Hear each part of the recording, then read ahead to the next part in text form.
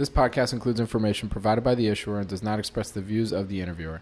This podcast may also include forward-looking statements by the issuer that involve certain risks and uncertainties to its business. Because forward-looking statements are subject to risks and uncertainties, the issuer's actual results could differ from those indicated in this podcast.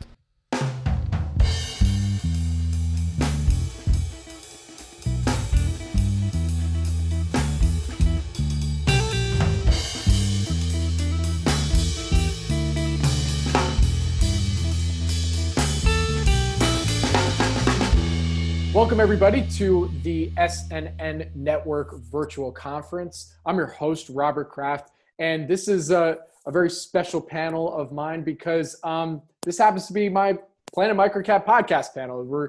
It's a virtual edition panel again, and as you can tell here, we have an incredible lineup to join me here for this podcast. I'm going to go top left all the way around. In my top left, we have Maya Peterson. She is the author of Lighthouse: Women Leading the Way in Finance. And direct diagonal from me is Lauren Templeton. She is the founder and principal of Templeton and Phillips Capital Management. And then just below me right here is Perth Toll. She is the founder of Life and Liberty Indexes. Everyone, thank you for joining me on the podcast today. How's everyone doing? Great. Good. Thanks for having us. Absolutely. And I just want to preface right now, Perth is in the middle of a hurricane. Everything's okay, but we're going to be dealing with some zoominess for this. So I ask everyone bear with us there, but we're very thankful that she's joining us, and we'll get through the tech, all the tech stuff. So thank you. Yeah. So I'd like to dig right in and really ask everyone's background and what led to your passion for finance and investing. So I think we're going to start first with Lauren because she has not been on an individual episode of the podcast yet. So we're going to start with Lauren, and then I'll throw it to each person from there. So Lauren, the floor is yours. Yeah, sure. My name is Lauren Templeton. I run a firm called Templeton and Phillips Capital Management. I obviously grew up in the investment industry. My great uncle was Sir John Templeton. His career was really hitting its stride in the 80s when I was a child. My father was very passionate about investing. I think a lot of people out there have heard me tell the story that my dad wanted me to start picking stocks when I was about 7 years old. He allowed me to pick one stock per month. He would buy a share of any company that I wanted, and he would take the stock certificates and mat them and frame them and hang them on the walls of my room. So when I was growing up, my room was literally wallpapered in stock certificates. He was such a passionate investor that he took every opportunity to teach me about opportunity cost. He would put me to bed with stories about the magic of compounding. So I have grown up with parents and a family everybody was very passionate about investing, and I knew that this is something I would pursue as a career. I like looking at Perth's cat in the background. I'm trying to get her off here. Sorry. She's precious. Leave her. Thanks. Lauren, real quick follow-up there, because actually my family has been we're collectors of stock certificates because they're so cool looking at, especially some of the older ones like the Disney one and all that. Full disclosure, not a shareholder. But I don't know if you've ever been asked this question. I have to ask, what was your favorite stock certificate? Just the certificate, not stock, the certificate that you had on your wall. That's a good question. I don't know that I had a favorite certificate. My favorite share to own was Shoney's, because at the time it was trading for cents on the dollar. But if you owned one share, they would give you an annual gift certificate for a free meal at Shoney's. So the dividend yield on that puppy was huge. But, the stock certificates were interesting, and I like it because it really it gives you a sense of ownership in a company.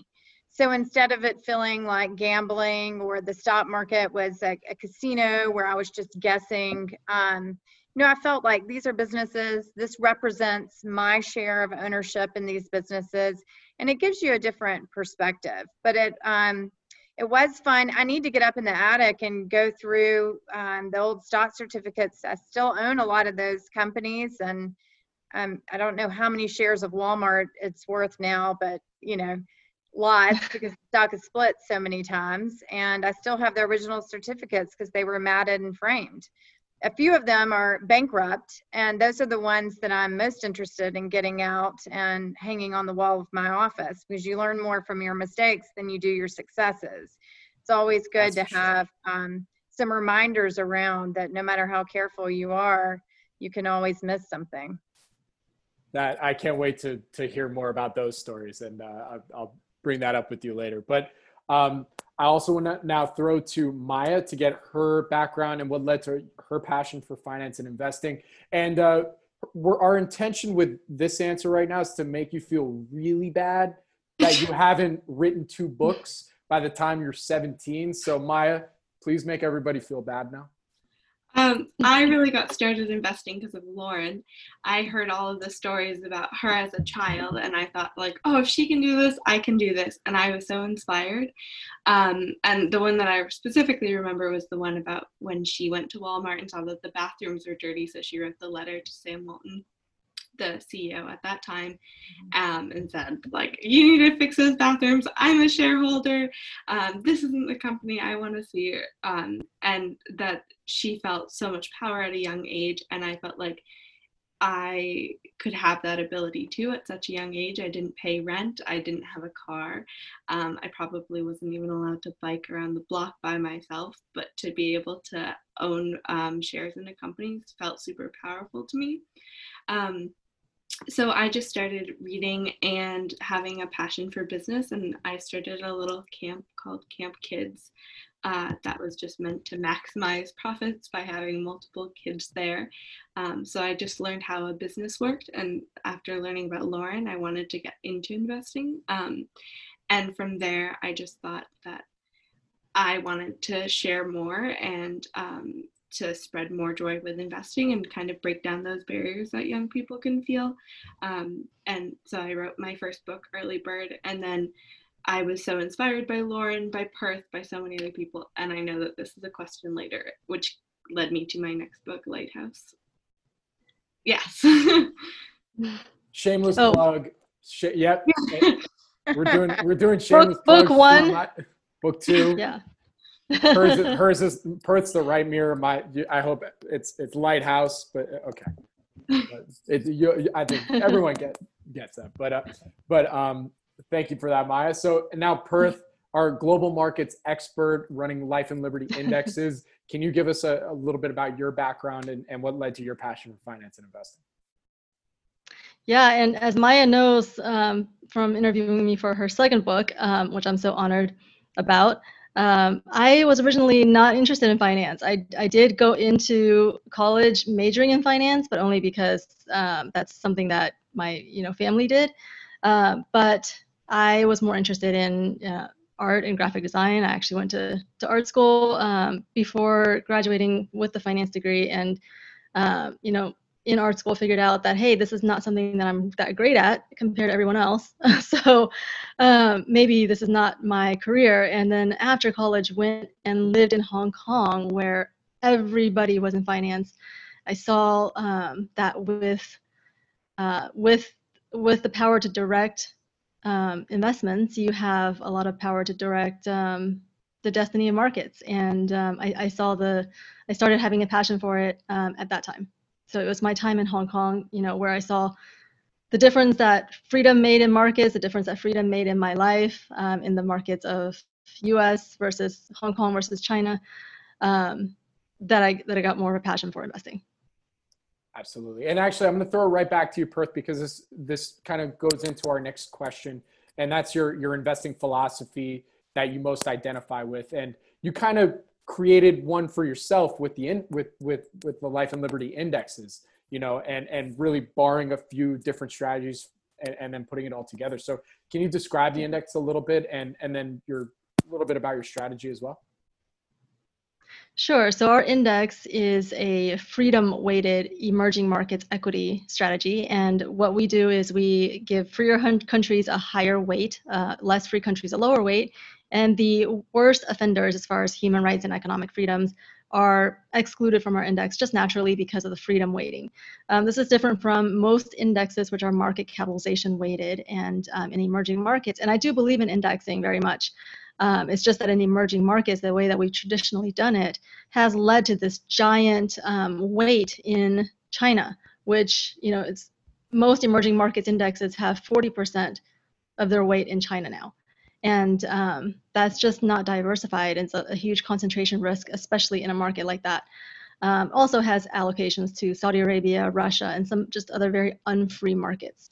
So that's why we created the freedom weighted strategy, the Freedom 100 Emerging Markets Index, to kind of give investors an option to invest in the emerging markets without these very autocratic regimes, so that we're not funding some of these atrocities that are going on. Absolutely. I invite everybody to go check it out. She breaks down the full strategy of then what companies within each nation that they then do invest in, right? Like it's some of the larger cap names in that country, and then going from there, right? Right. We basically are trying to capture a good representation of the market through the largest holdings, in each market, the largest, most liquid, and exclude state-owned enterprises just to bring the economic freedom theme all the way through. Got it. And then Lauren, same question. Please tell us about your Life and Liberty indexes that you've started. I'm just kidding. What investing philosophy do you most identify with, and then your investing strategy from there? Yeah, we're global investing with sort of a global value investing. I grew up in that exercising that discipline. So we start with quantitative screens and narrow it down to the bottom decile of the market. And there we're really hunting for quality firms that their share price may be depressed for a variety of reasons.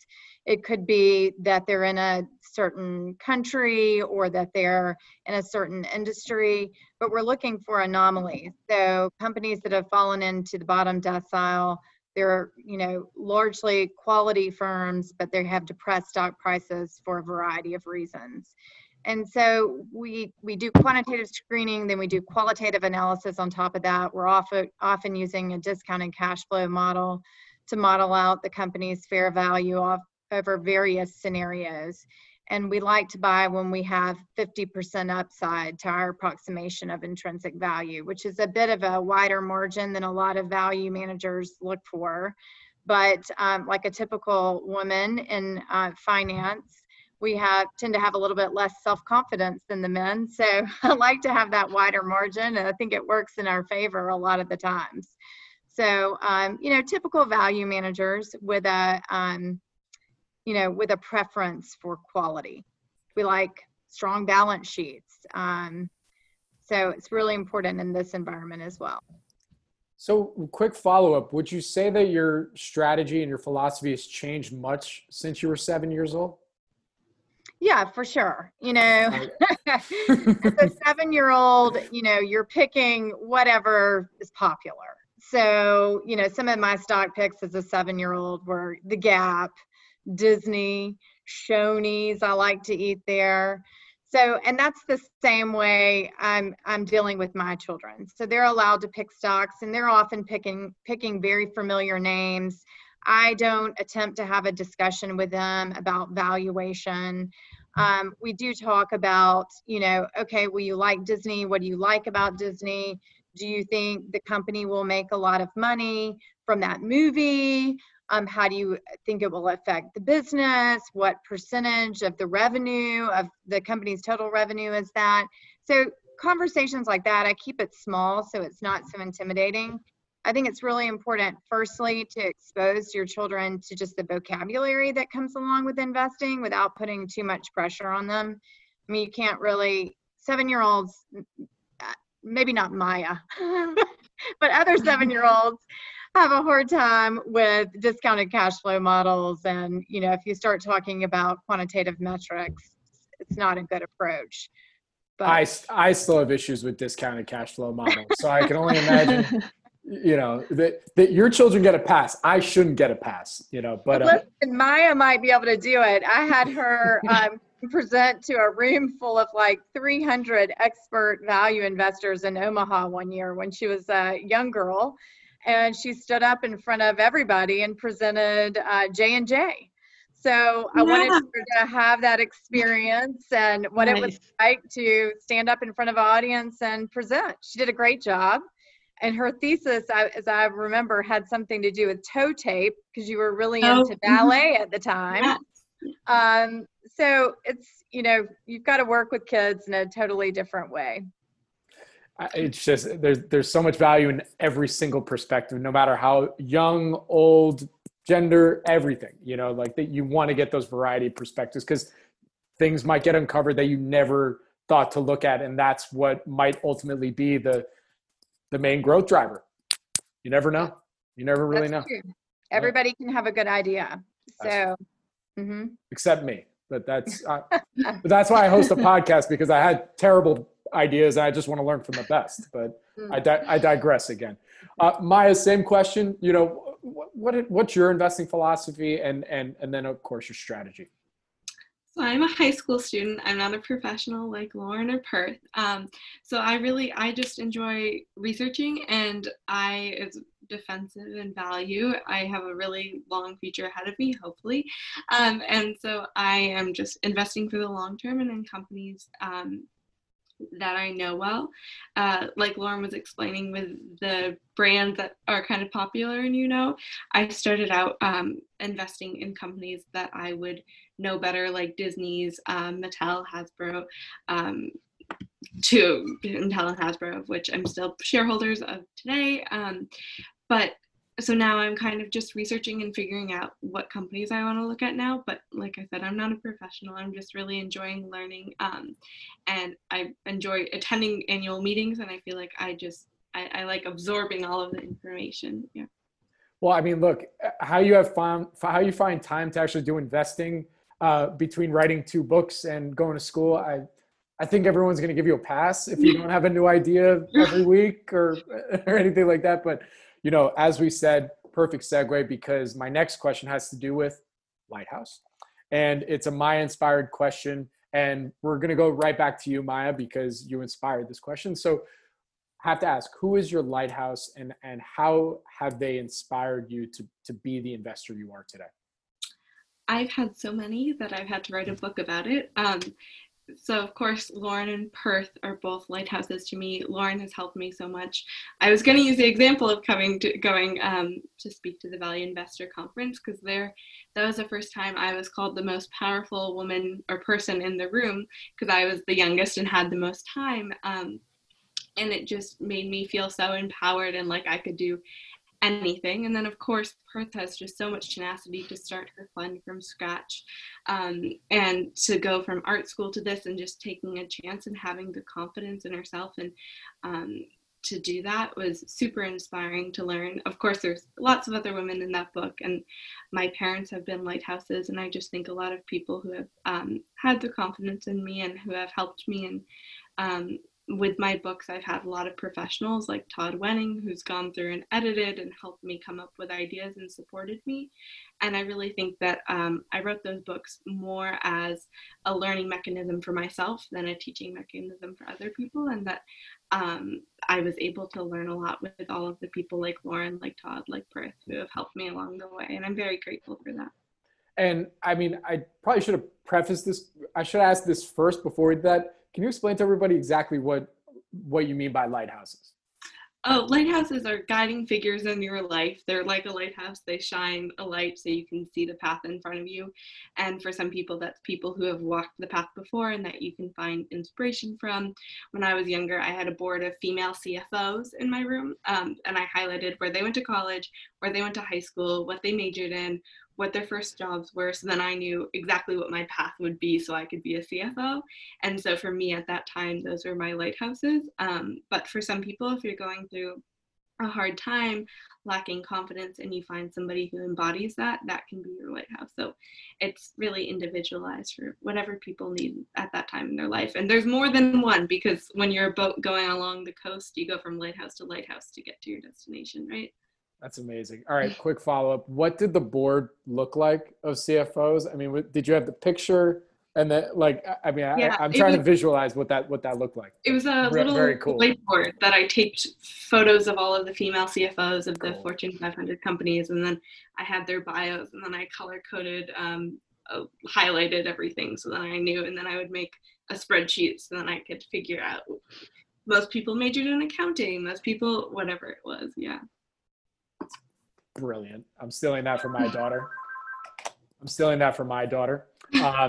So Lauren, same question. Who is your lighthouse and inspired you to be an investor? You already kind of alluded to it a little bit, being part of the Templeton family tradition, but I'd love to hear more about that. Obviously my great uncle, Sir John, influenced me in so many ways and continues to do so. Like, I am rereading one of his books right now called The Worldwide Laws of Life. I've read it before. I try to go back and read it every few years. It just has some good guiding principles about how to live a quality life. And he spent a lot of time thinking about these issues as well as writing about them. I have, books of his old letters here. I'll show you where I spend my time. Like, these are all of his letters from the 1940s through the 1960s. I'll reread them a lot because they're full of wisdom. And they're really applicable to today's markets and to different life events today. And then my father is a huge lighthouse for me. I really admire him in so many ways. I never really thought that there was anything special about the way he raised me. I think, I'm his only daughter. So he didn't have a son, and I did everything with him. I've raced cars with him. I've gone rock climbing with him. I was just along for the ride. And now as an older person, I do reflect back on that and think, well, that was a little different. Not every little girl gets to do those things with their father. And he just inspires me in many ways. He's always said, go for it. Don't worry about making mistakes. You'll learn a lot when you do make a mistake. Pick yourself up, dust yourself off, get back on the horse. And he's inspired me just in so many ways. He is a professional investor in that he does it for a living, but he doesn't, work for a big company. He's self-taught. And he's been extremely successful. He reads almost every book he can find on investing. He's meticulous in his note-taking, and he shares these lessons with me still today. So Uncle John and my dad have been the two big lighthouses in my life. But like Maya said, there's so many others. I mean, Maya, you're a lighthouse to me. So it's a true inspiration. Maya says I've made this huge impact on her, but I really haven't. I've done very little for her. It's really all been Maya. She's done it all. And you just really inspire me. I use you as an example with my children, and they get a little tired of that, and they're jealous of you sometimes. Oh. But in Perth, I'm so excited to learn about what you're doing. Freedom and human flourishing. This is such an important thing, and people don't realize how important freedom is, and economic freedom to investing and investing returns, and how it all goes together. So the Templeton Foundation is super involved in freedom. And, Uncle John obviously had his career in investing, and people often say, how did those two things go together? And I quite simply, Yeah. they are very directly related. So I think what you're doing is just it's a true inspiration to everybody, and I can't wait to Thank you. learn even more.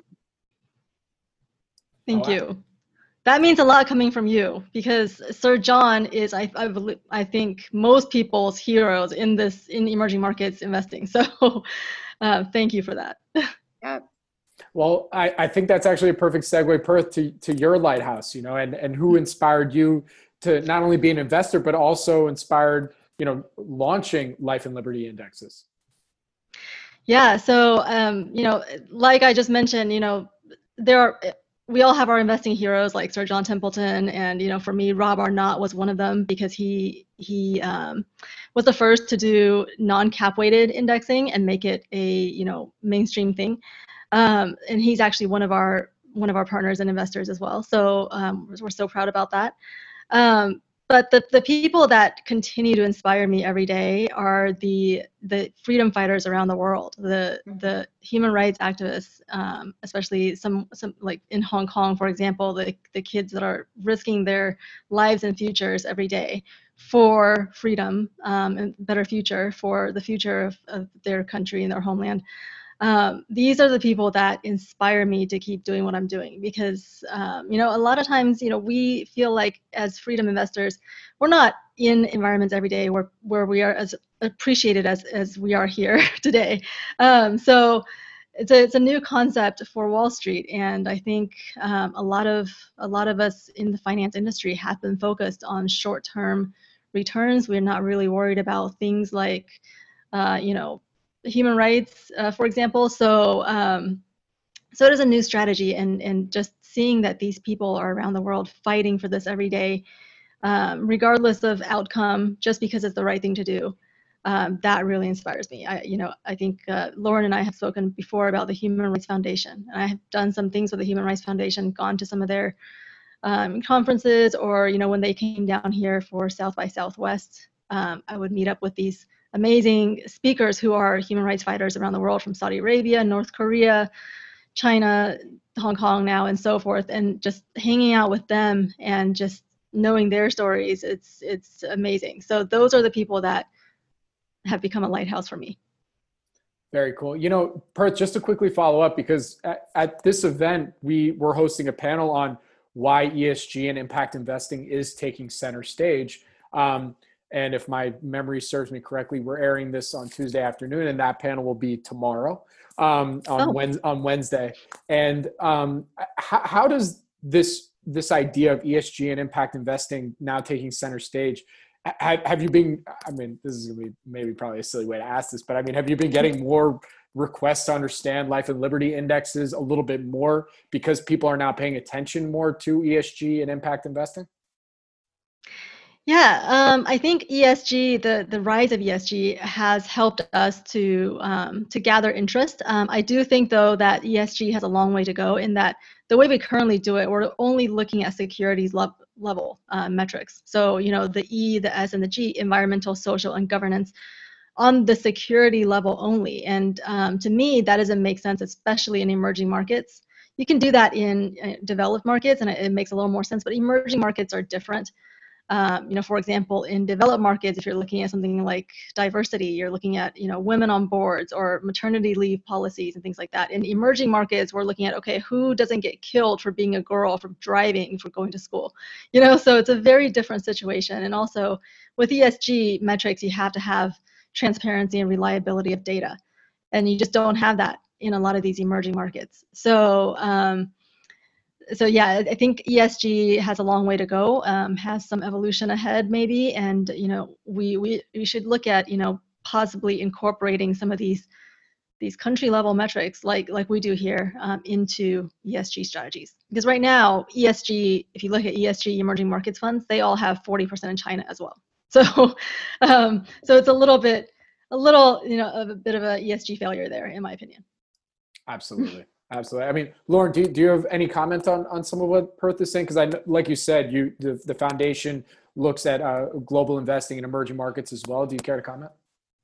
I agree with Perth. I think ESG has a long way to go.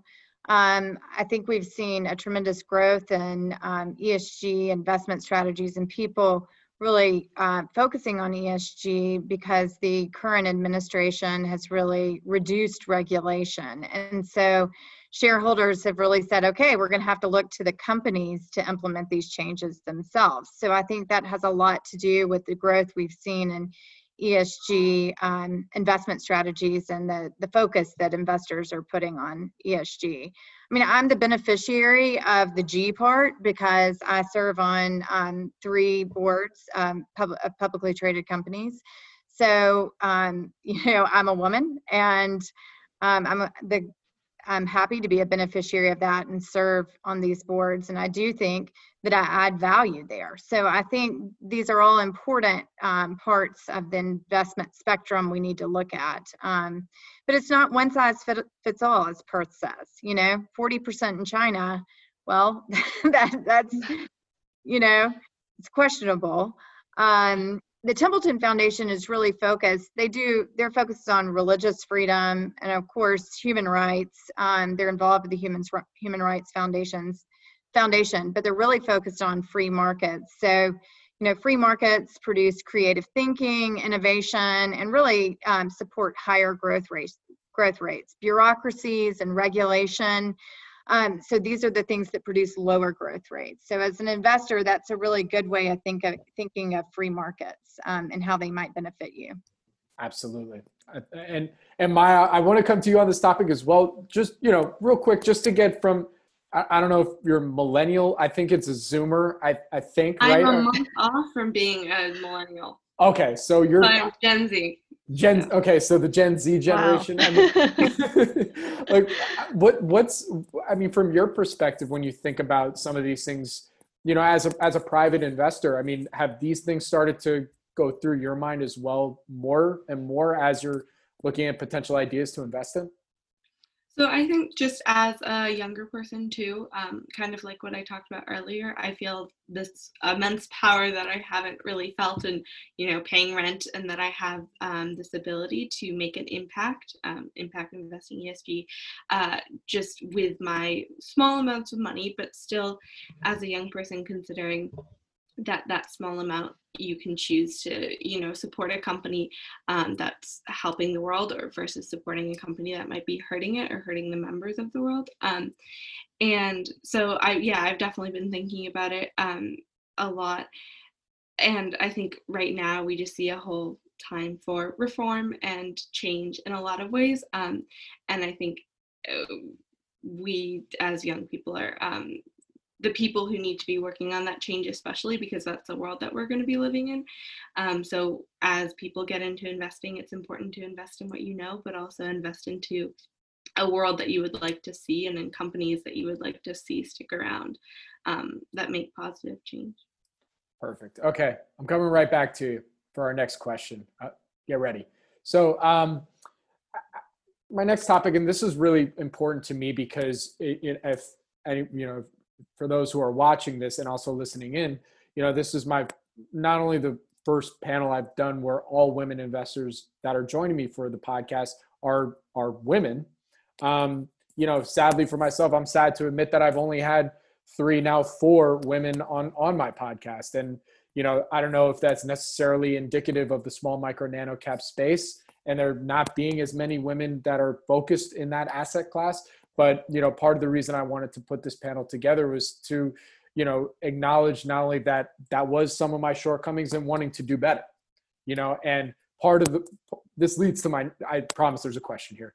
And the reason I say this is because I want to know how not only but how within our financial community, nuclear families, really as individuals, how can we encourage more women to invest? I'm not just talking about stock market, but really just in general, because as we said earlier in this panel, the more diversity of thought and the more perspectives that we can have out there when it comes to investing can lead to so many different things, new ideas and new ways in which we can potentially all benefit from. So, Maya, I'd like to come back with you there. What do you think we can do? How can we do better?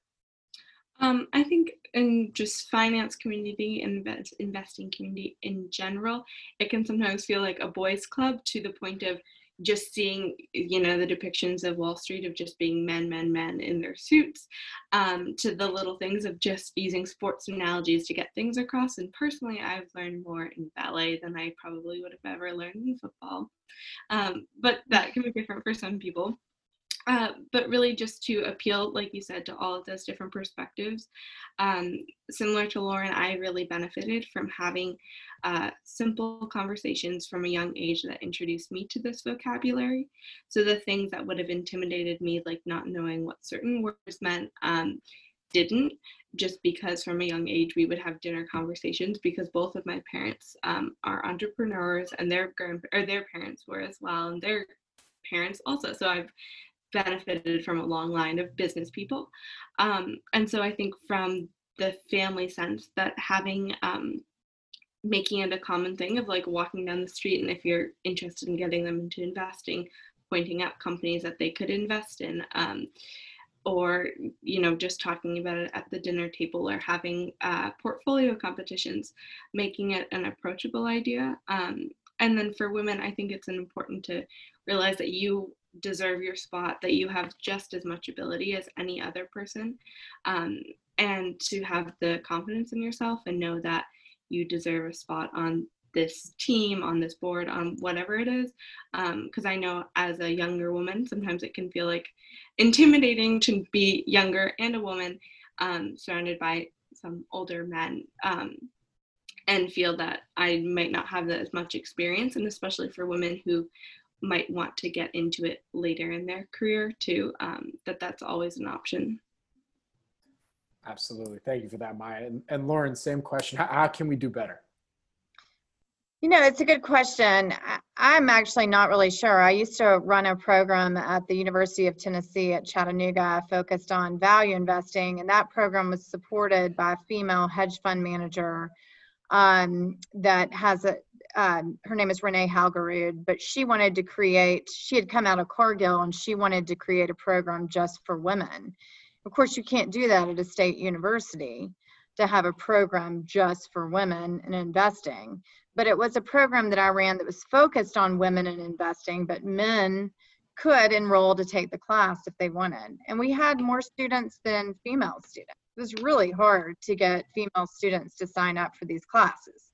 In the business school, you had more women sign up for marketing classes than you did for the finance classes.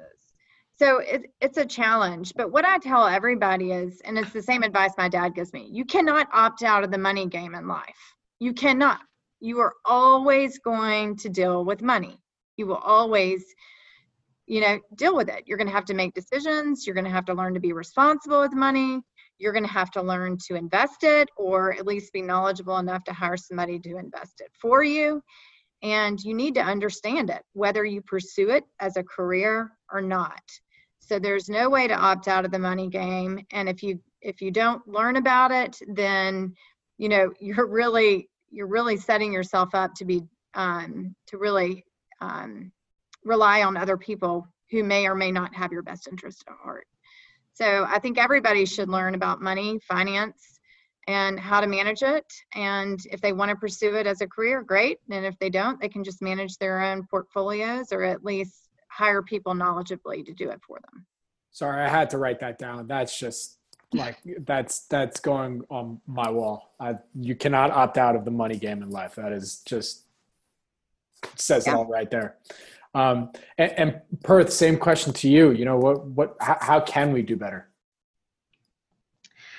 Yeah, so I'm looking at Lauren and just I'm so Maya and Lauren, and I'm so like energized by her just the way that her confidence. So I don't know if that comes from age or just being that young, but I remember that time, and I think we should continue to encourage young people.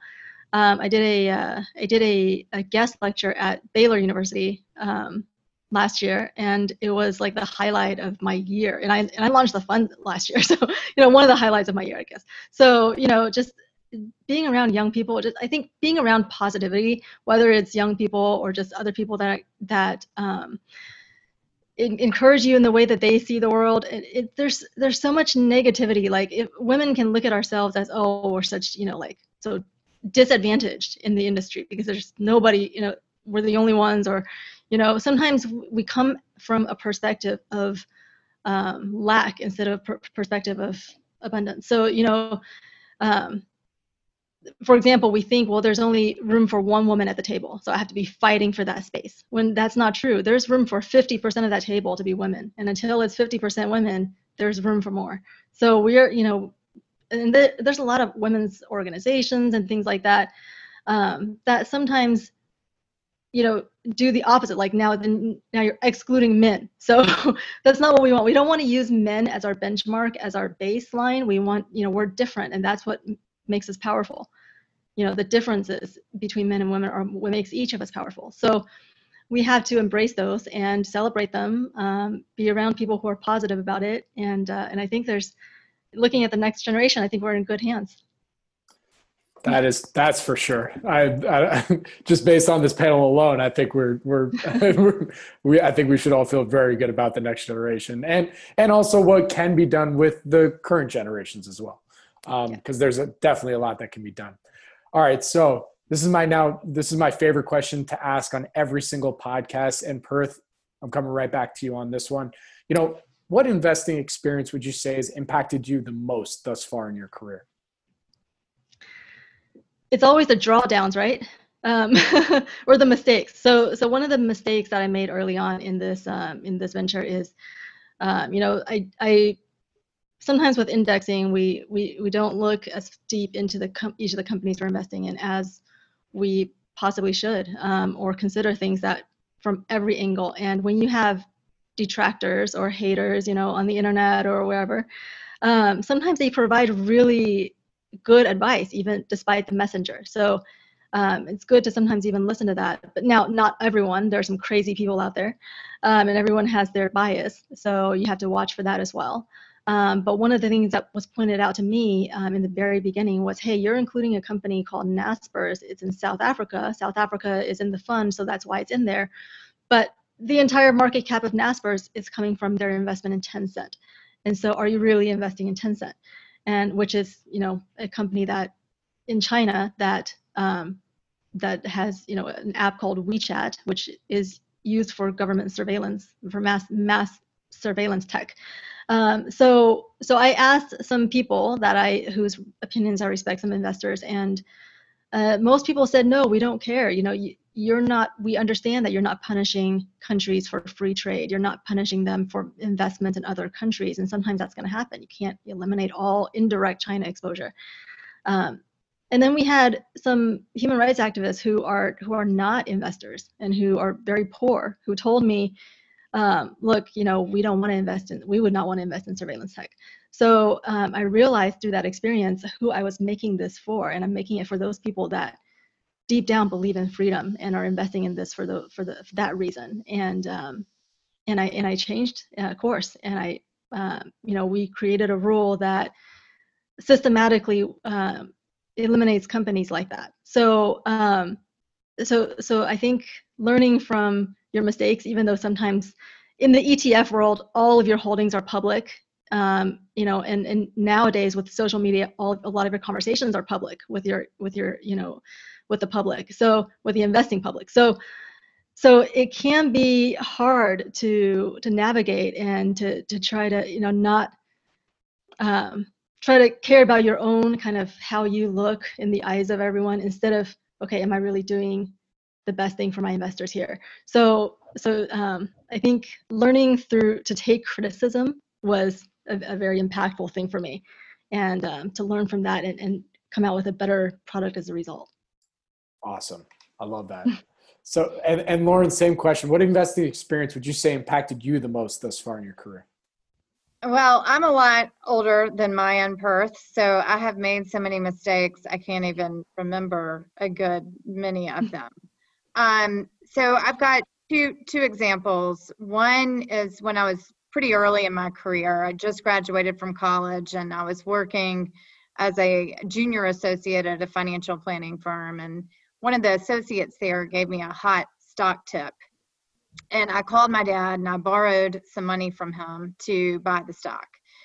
And he didn't ask any questions. He said, sure, here's the money. So I bought the stock, and I called him a few months later and said, Dad, I've lost the money.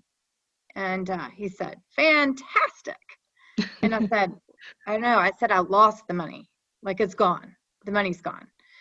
And he said, great. That's exactly what I wanted to happen. And I said, what are you talking about? I borrowed this money from you. And he said, well, I wanted you to learn that there was no such thing in life as a free hot tip. There's no free lunch for anybody. And if you had been successful, that would have been a very dangerous example for you to learn. But now you've learned a lesson. Don't ever do it again. It was worth the $5,000 or whatever he loaned me. He said that was, definitely worth the money. So that made a big impact on me. And then just as an investor, I think really methodically going in and buying stock every single day in the great financial crisis. I remember that crisis so well. I think because I was pregnant, maybe I had like all these hormones and I don't know what it was doing to my brain. But, you know, I felt like the world was coming to an end and I was going to have a baby. I remember telling my husband, just make sure they don't run out of epidurals, like for sure, that's what I want. But every day I would go in and buy stocks and really, you know, I'd grown up in this value investing camp. Before that, I said all the right things. I'd read all the right books. You know, I'd been managing money for a long time before that. This was like the first really big crisis where I was managing a large amount of money. And it is really hard as a human being to control your emotions. It's really something you need to focus on when it comes to investing.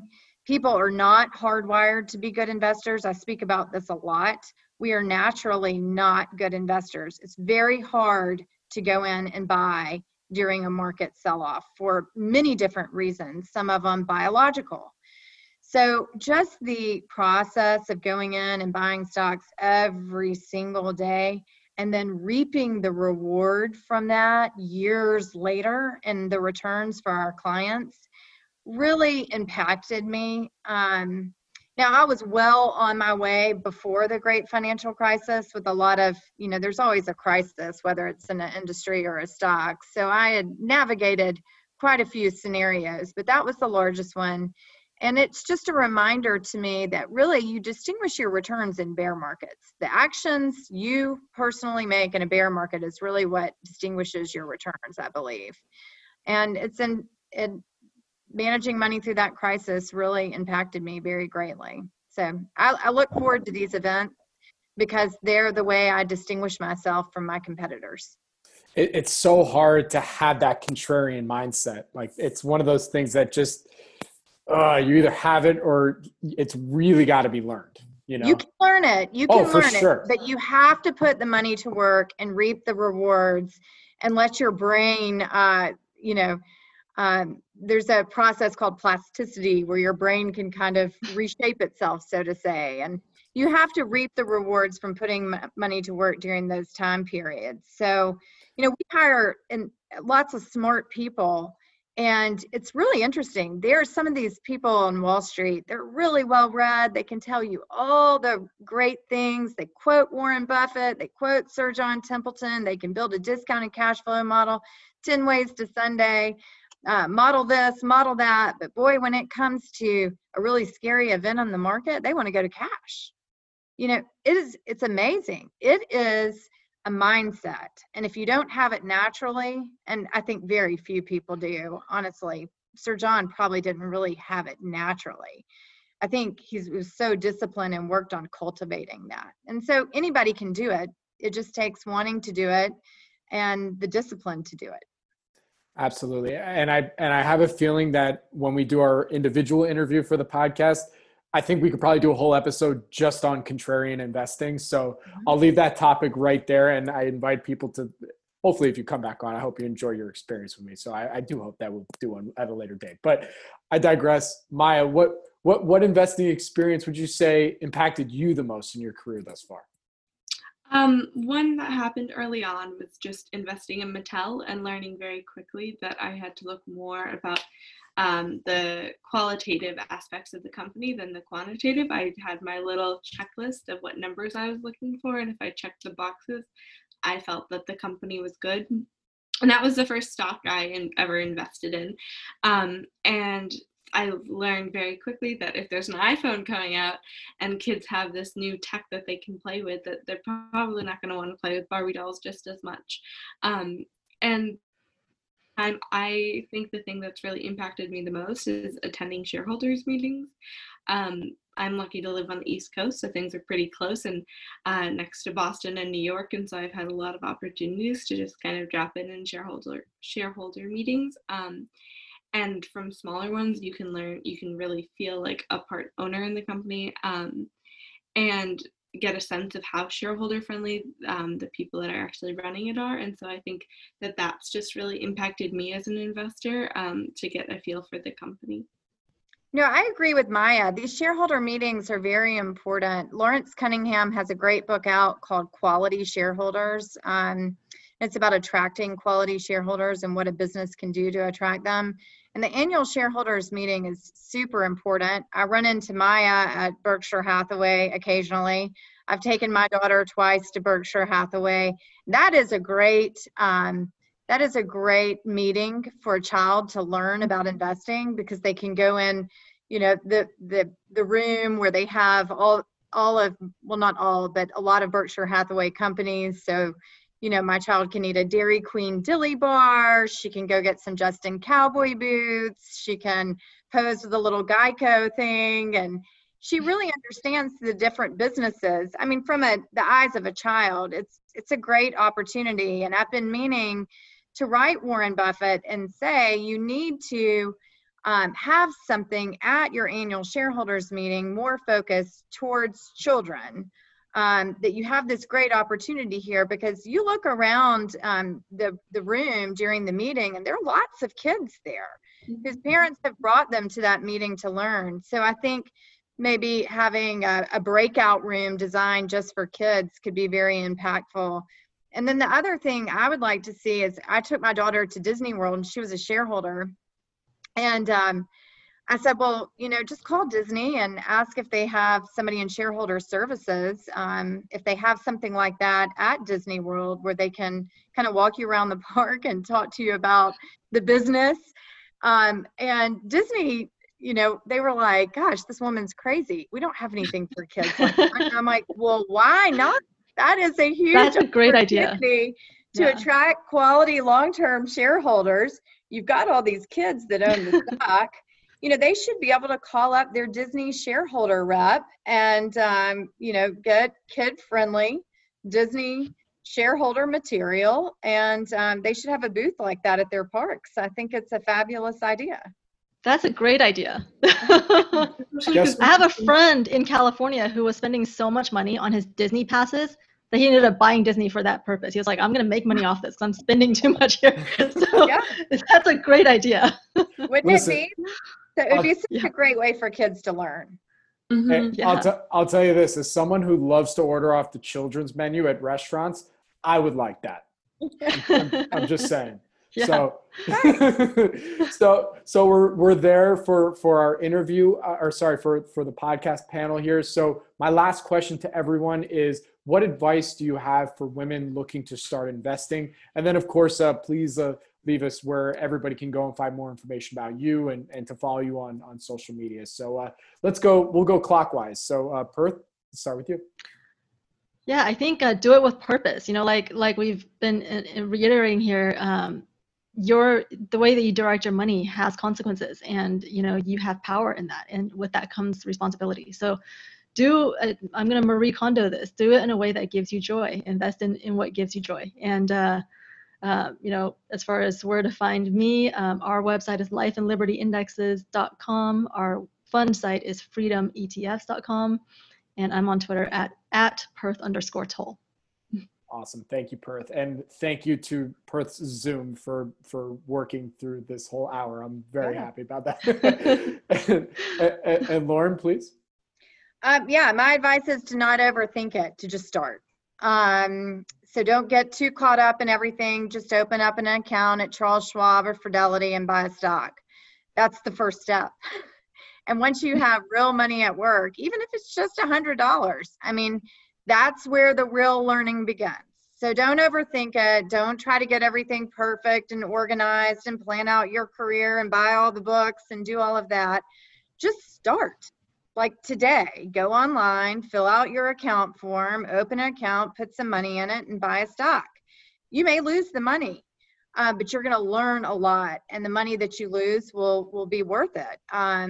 So I think people way overthink it when it comes to money and investing, and they end up just never doing it because it's so overwhelming, when really it's the first step that's most important, and they just need to go do it. Agreed. And where can everybody go and follow you on social media? Oh, yeah. And your so website? I'm on Twitter, LC Templeton, and our website is templetonandphillips.com. So we have a great letter called the Maximum Pessimism Report that people enjoy reading. We try to put a lot of really good information in there about stocks that we like or the way we view the market. And, you know, I'm pretty active on Twitter, so that's a good place to follow us too for updates on the business or for market insights. Yeah, before we get to Maya, we need to get everybody who's on this panel's Twitter account up. They deserve way more followers than they currently have. They should be in like the hundreds of thousands, if not millions already. So can we please, all right, if you're listening, let's go. Let's get them up. All right, so Maya, please close us out here.